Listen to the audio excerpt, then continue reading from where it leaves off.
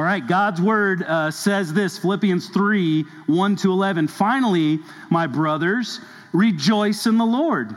To write the same things to you is no trouble to me and is safe for you. I want to pause there for a second. Obviously, Paul has repeatedly called this church to rejoice or to have joy in the Lord over and over and over again. Verse 2, now Paul's going to warn, look out for the dogs, look out for the evildoers, look out for those who mutilate the flesh.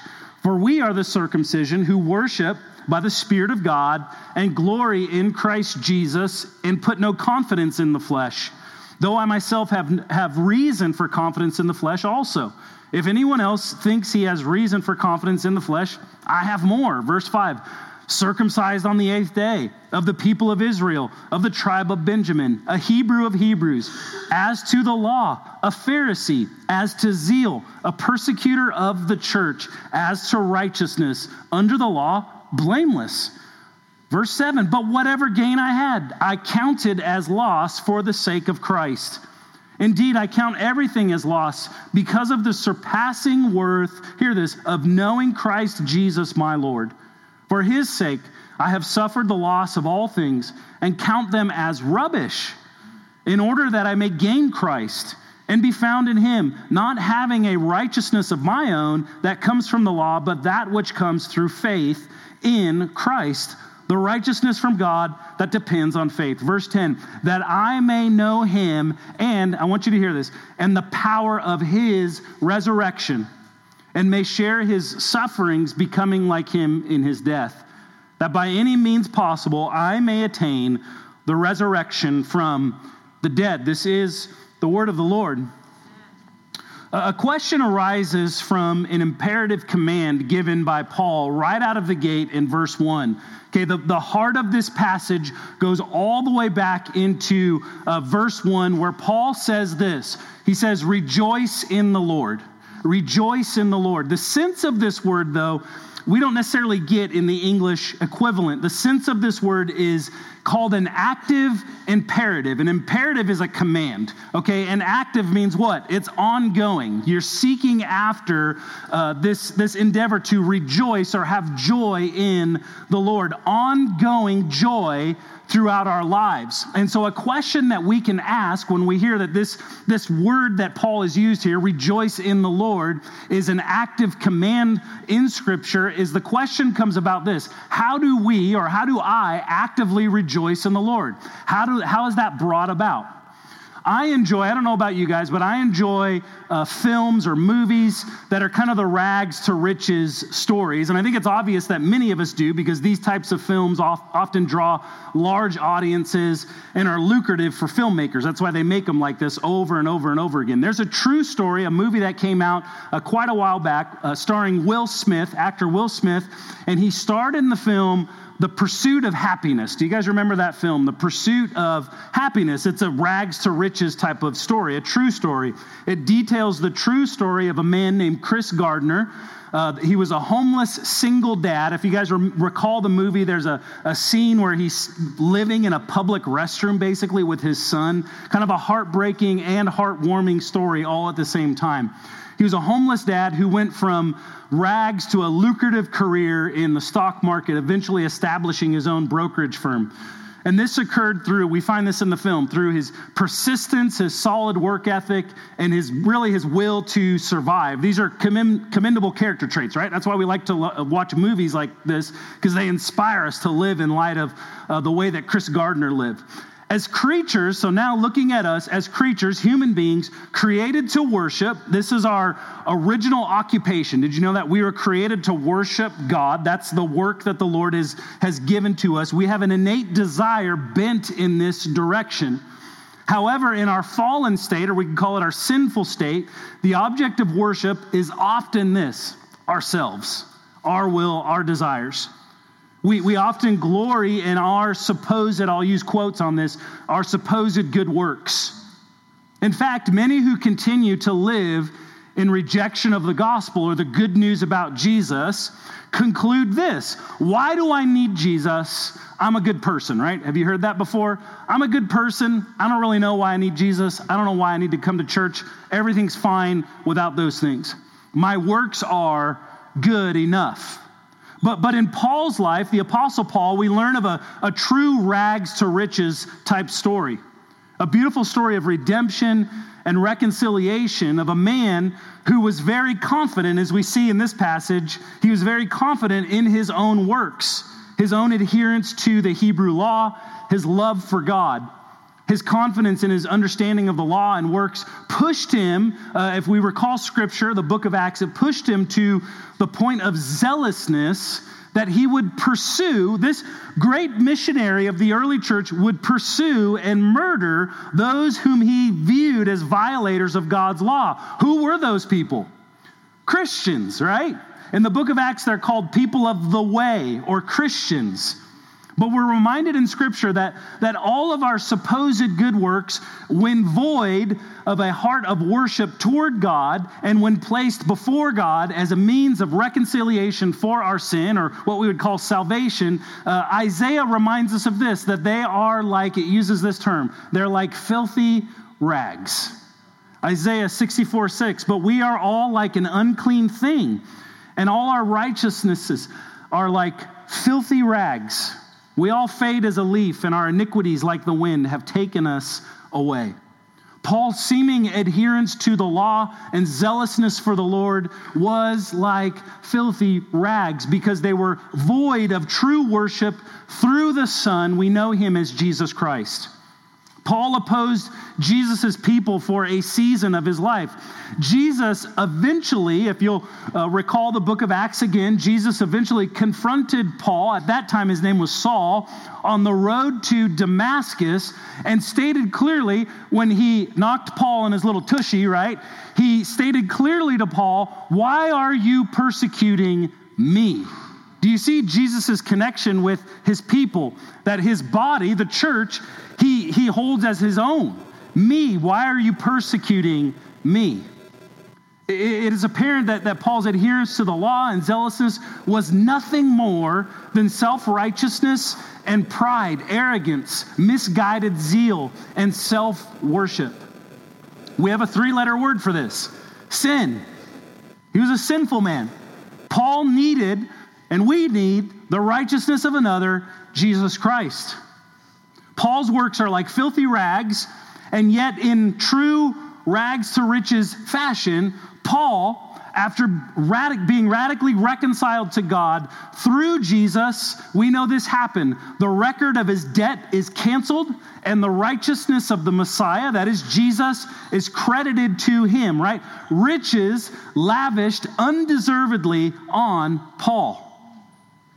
He would proclaim and declare to others the riches he received in Ephesians 3:8. He says this: "To me, though I'm the very least of all the saints," or all the people of God, "this grace was given," hear this, "to preach to the Gentiles," here it is, "the unsearchable," what? "Riches of Christ." True rags to riches. We can think of so many rags to riches stories. Chris Gardner was one, or Steve Jobs, or Oprah Winfrey. But as much as we laud these incredible stories, remember, we know of and have experienced for ourselves an amazing rags to riches story through Jesus. We celebrate what the Lord has done in the Apostle Paul, and we celebrate how the Lord has turned our rags into the unsearchable riches of Christ, so that, now circling back around to rejoicing in the Lord, so that we can obtain ongoing active joy in the Lord. Again, the Bible says actively and imperatively, commanded. It's commanded in Scripture. Rejoice in the Lord. Rejoice in the Lord. And isn't this the proper response for those who have exchanged their rags for the unsearchable riches of Jesus? What else would you do? What other choice do we have than to rejoice in the Lord when we truly reflect on what Jesus accomplished for us through the cross and his resurrection? And so the question still remains, though, how do we actively rejoice in the Lord? How do we actively rejoice in the Lord? Number one, simply put, choose joy.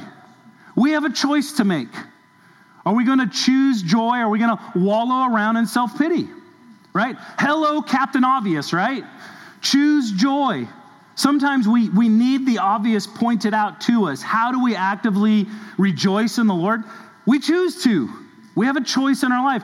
I really think that's what Paul's getting at here when he says, finally, my brothers, in verse 1, finally, my brothers, rejoice in the Lord, right? That the active imperative command that he gives to the church. And he's saying here now, to write the same things to you is no trouble to me and is safe for you. Paul's saying, I'm going to keep saying this over and over and over again because I want you to understand it. That you need to have joy in the Lord. You need to choose to have joy in the Lord. And so when I approach this passage as a pastor, it's easy because we've talked about joy over and over and over again throughout Philippians to say, we'll just gloss over verse 1. But verse 1 informs this whole passage that we're in. It's the whole point of it. Paul, again, is reiterating that we must have a joy in our heart, a joy aimed at glorifying and worshiping God. The Bible is repeatedly setting the standard before us. Be joyful people. Rejoice in the Lord. Choose joy. And the question should come about when we truly reflect on where we were before we met Jesus. Why wouldn't we? Why wouldn't we rejoice in the Lord? Something radical has occurred to us through the Spirit of God and His Son, Jesus Christ. Philippians 3:3, for we are the circumcision who worship by the, I want you to notice this, number one, by the what? Spirit of God and glory, worship and glory in who? Christ Jesus, and put no confidence in the flesh. I put no confidence in myself. I only put my confidence in the righteousness of Jesus, which helps me to worship God through the Spirit of Christ.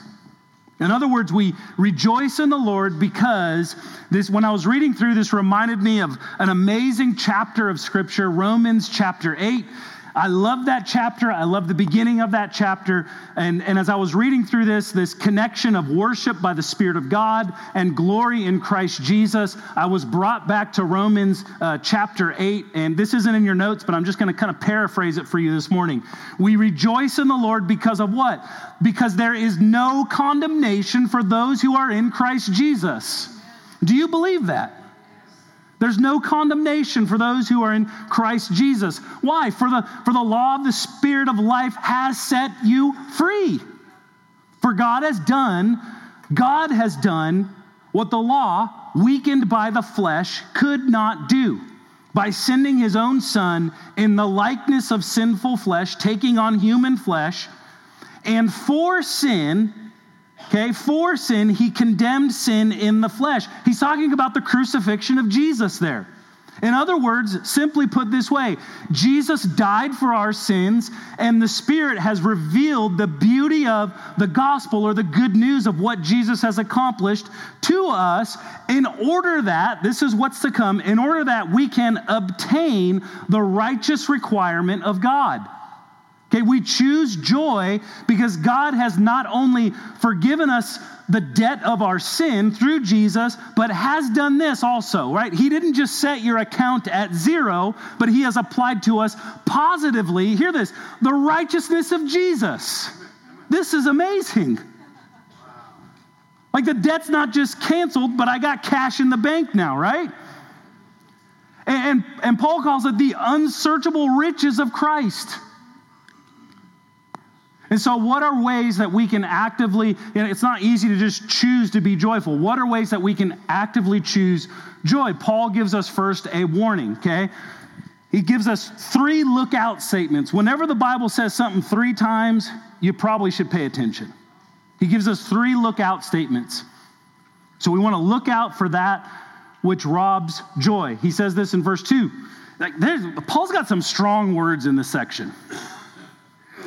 Look out for the dogs.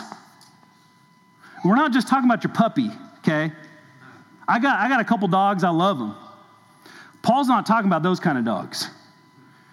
When I was in high school, we used to take trips, mission trips down into Mexico. And I remember the first time we went to this, we had this little taco stand that we would frequent down there and eat like 150 tacos.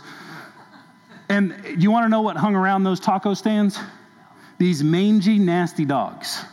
And one of the things that we had when Karen and I, my wife, later took missionary groups down there, it was usually high schoolers, we had to tell them, like, hey, don't pet the dogs, right? Look out for the dogs. Those are not like pet dogs. Those aren't cute little puppies. They're nasty. They're mean. They're scroungily looking. They got every disease known to man. Don't touch the dog. Look out for the dogs. He goes on, look out for the evildoers. Look out for those who mutilate the flesh, right? Look out, look out, look out. What do you think we should do with that? Look out, right? The Bible is making a clear point, beginning at verse 1. Rejoice in the Lord, and then Paul says here, and look out, right? We're going to categorize this into, I'm going to call them two things that rob our joy. So joy robbers, right? Joy robbers in the Christian life. Number one, legalism. Legalism is a joy robber. And legalism usually emerges from within. Okay, within. Now, here's a legalism that's going on in context in this church is led by a group within that we would call in Christian scholarship the Judaizers. Okay, I don't expect you to know who the Judaizers are, but what they were Jews that were within the church that were adding to the requirements of salvation, which is faith alone in the righteousness of Christ alone, and adherence of the Gentiles to the Jewish law. That's who the Judaizers are. Okay, what was the adherence? They wanted them to get what? Circumcised. All the guys in here just went, ooh, okay. And it's important, I think, as we go through this, I want to define legalism because I think our definition of legalism is a little too loose. Legalism is strict adherence to man's rules as a means to salvation, okay? It's an adding to the work of Jesus. And it can often stand in opposition to grace. But I want to caution, this is the caution, oftentimes we can accuse others of legalism when they really are adhering to the checks or convictions in their conscience, which has left them to abstain from certain practices or hobbies or actions. But true legalism is this. This is true legalism is seeking to add to the requirements of salvation works in order, in their opinion, to truly be saved, right, in the eyes of the legalist, to truly obtain salvation through Jesus. It's taking man-made rules beyond what Scripture clearly teaches. One such example is conveyed in the latter part of verse 2. The third look out for those who mutilate the flesh. Then Paul says in the next sentence, we know what he's getting at because he says, we are the circumcision, right? We are the people of God. It's not this outward physical act that saves you. It's faith. We are saved through faith in the righteousness of Christ. Again, Paul here is alluding to the practice of early Judaizers who demanded that Gentile converts conform to the Jewish ceremonial and judicial law as shown in their demand that converts be circumcised, even though the apostles had established that Gentile Christians need not submit to the practice of circumcision back in Acts chapter 15, before this letter, I believe, was written. As we look to connect this teaching to our cultural context, there are classic legalisms which have been unfairly placed on the back of Christians as an additional yoke of salvation or practice of the faith. And so that's our challenge this morning is what do we attempt to add to the finished work of Jesus that's outside the bounds of what's clearly taught in Scripture, right? And that's where we need wisdom to discern. We need God's Spirit to reveal to us. We need to search the Scriptures. We need to talk with one another as we hone what these things are.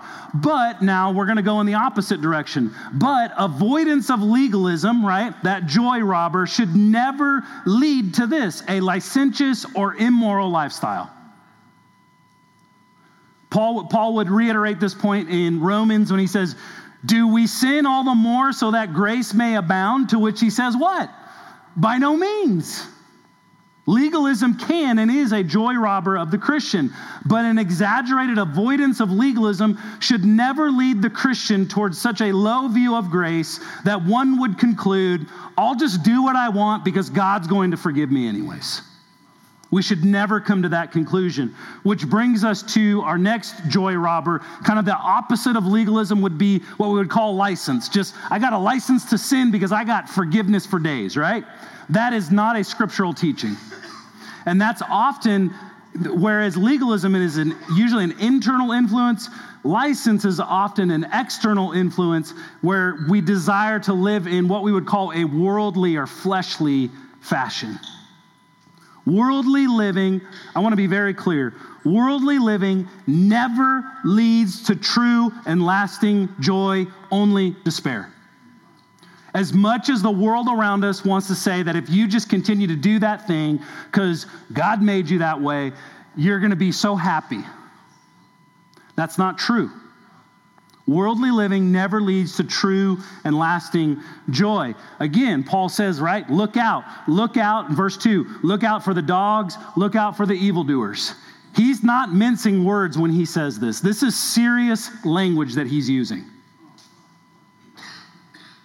A sure joy robber is an attitude that views God's grace as a means to continue in sin. And here's my warning. In fact, it is safe to conclude that if one views God's grace as a vending machine of perpetual forgiveness so that they can continue in debt-free sin for the entirety of their human existence, then they really don't understand the gospel.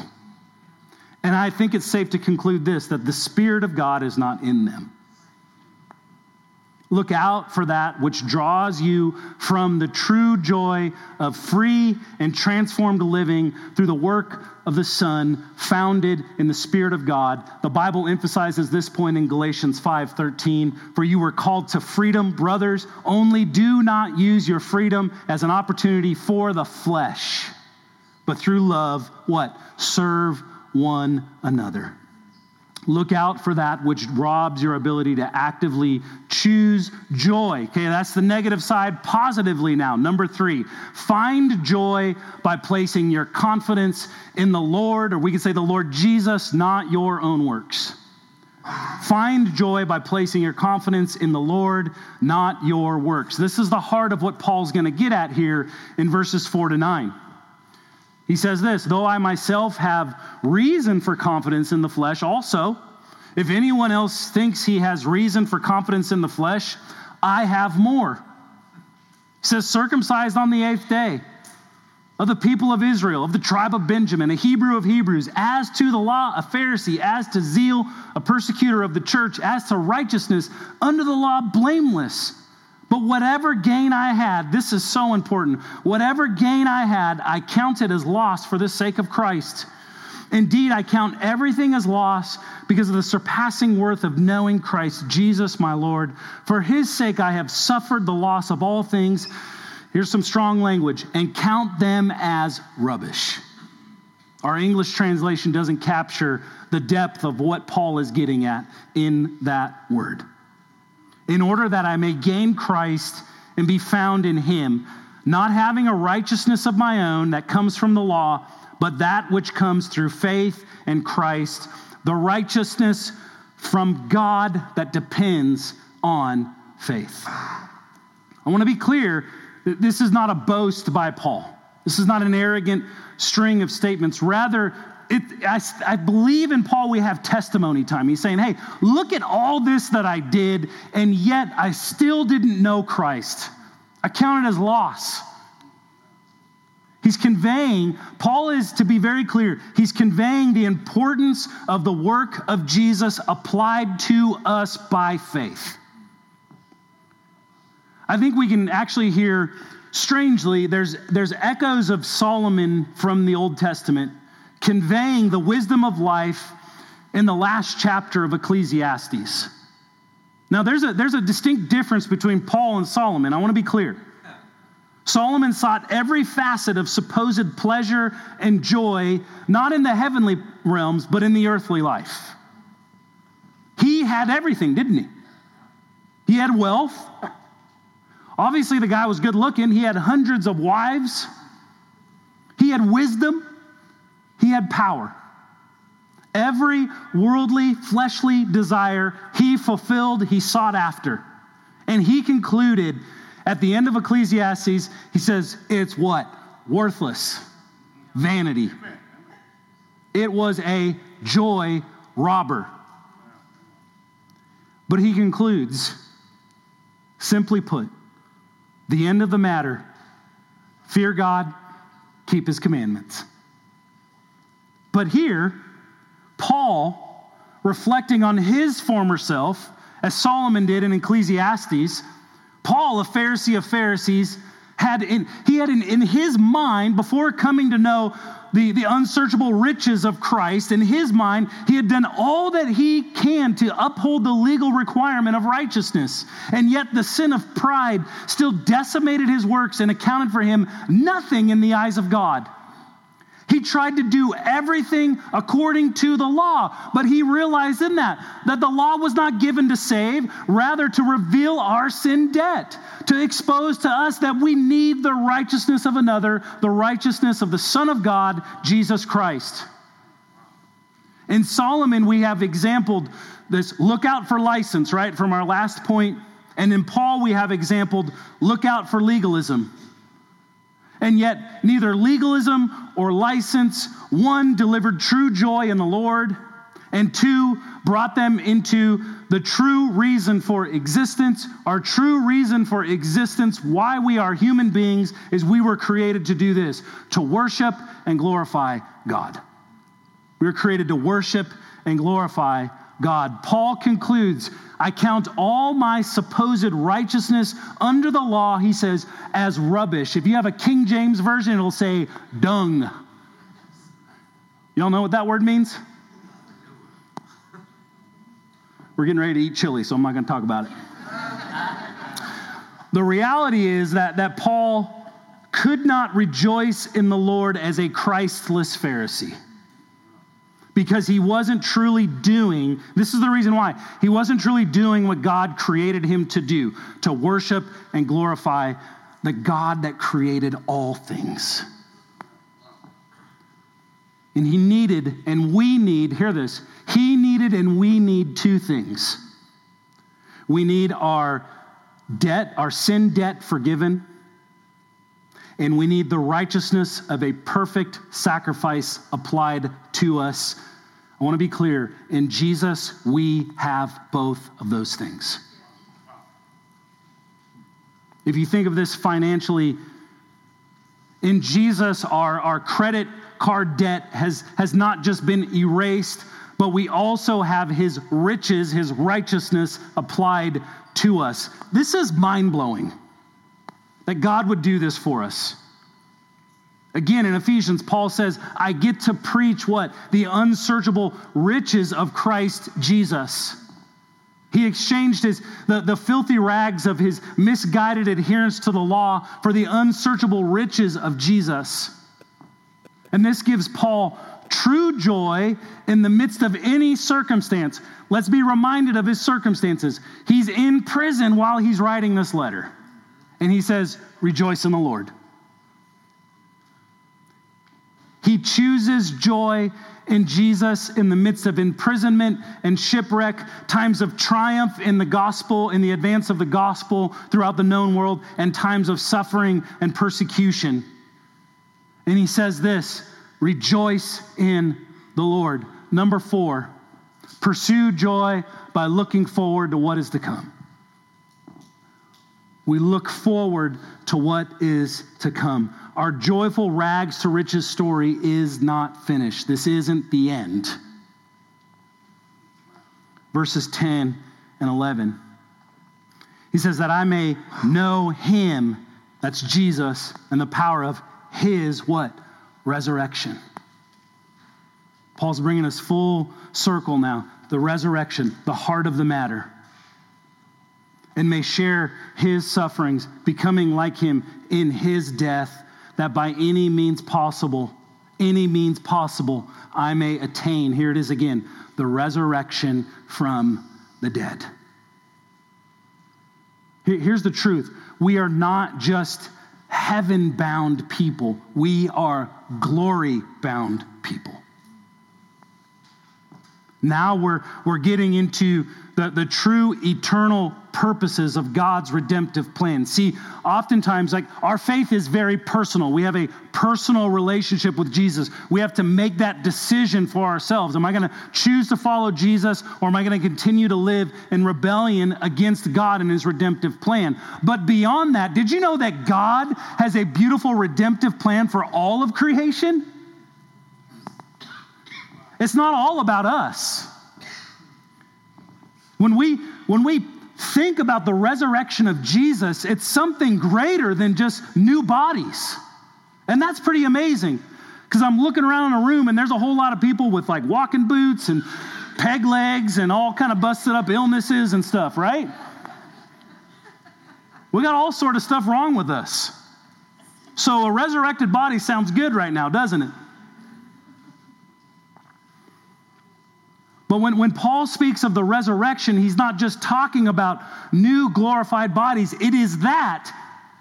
And also upon Jesus' second coming, he's speaking of this, the glorious remaking of all things. This is something we should think of often. If we want to choose to be joyful people, we should lift our eyes to the horizon and see what the Lord has in store. His redemptive purposes, not just for us, but for the whole of the creation. Again, in Romans 8, we find that even the creation, Paul says, is groans and waits in eager longing. He says, an expectation for the sons and daughters of God to be revealed. Creation waits in eager longing for Jesus to return and for all things to be made new. All in the original language means all, everything.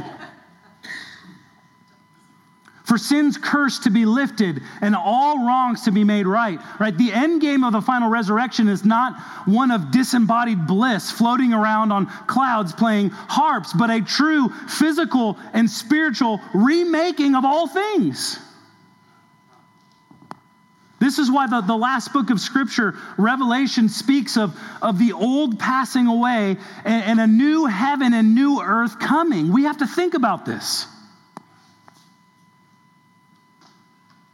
The Apostle John, he's under the inspiration of God's Spirit. He gives us this revelation, is what it's called. Okay, not revelations, revelation. Is that his revelation is this? He says that the holy city, he says, New Jerusalem will come down out of heaven from God. Thus bringing God's glory plan to conclusion. Here it is. This is what it is. God will dwell with his people for all of eternity. I got to go there and read it. It says this in verse 4. He will wipe away every tear from their eyes, and death shall be no more. Neither shall there be mourning, nor crying, nor pain anymore. For the former things have passed away. I can't wait.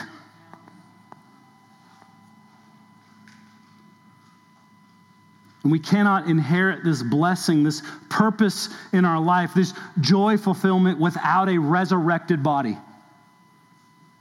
This is what we look forward to, which should bring joy. We look forward to an eternity with God in the new heavens and new earth, truly living as he intended.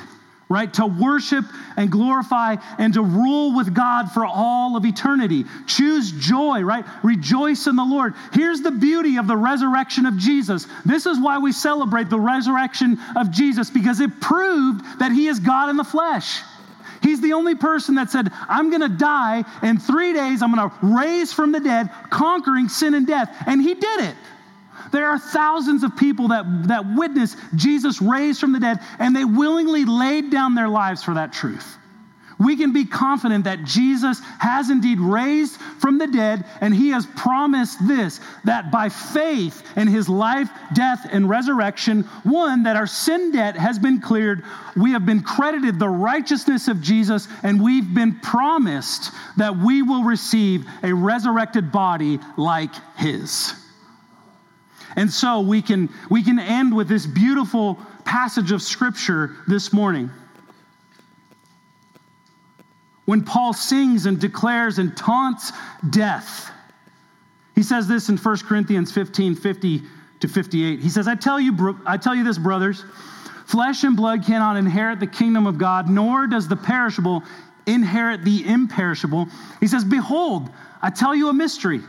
We shall not all sleep, but we shall all be changed. Hear this, in a moment, in the twinkling of an eye, at the last trumpet. For the trumpet will sound, the dead will be raised imperishable, and we shall be changed. For this perishable body must put on the imperishable, and this mortal body must put on immortality. When the perishable puts on the imperishable, the mortal puts on immortality, then shall come to pass the saying that is written, death is swallowed up in victory. O death, where is your victory? O death, where is your sting? The sting of death is sin, and the power of sin is the law. But thanks be to God, who gives us the victory through our Lord Jesus Christ. Therefore, my beloved brothers, be steadfast, immovable, always abounding in the work of the Lord, knowing that in the Lord your labor, your work is not in vain. Amen.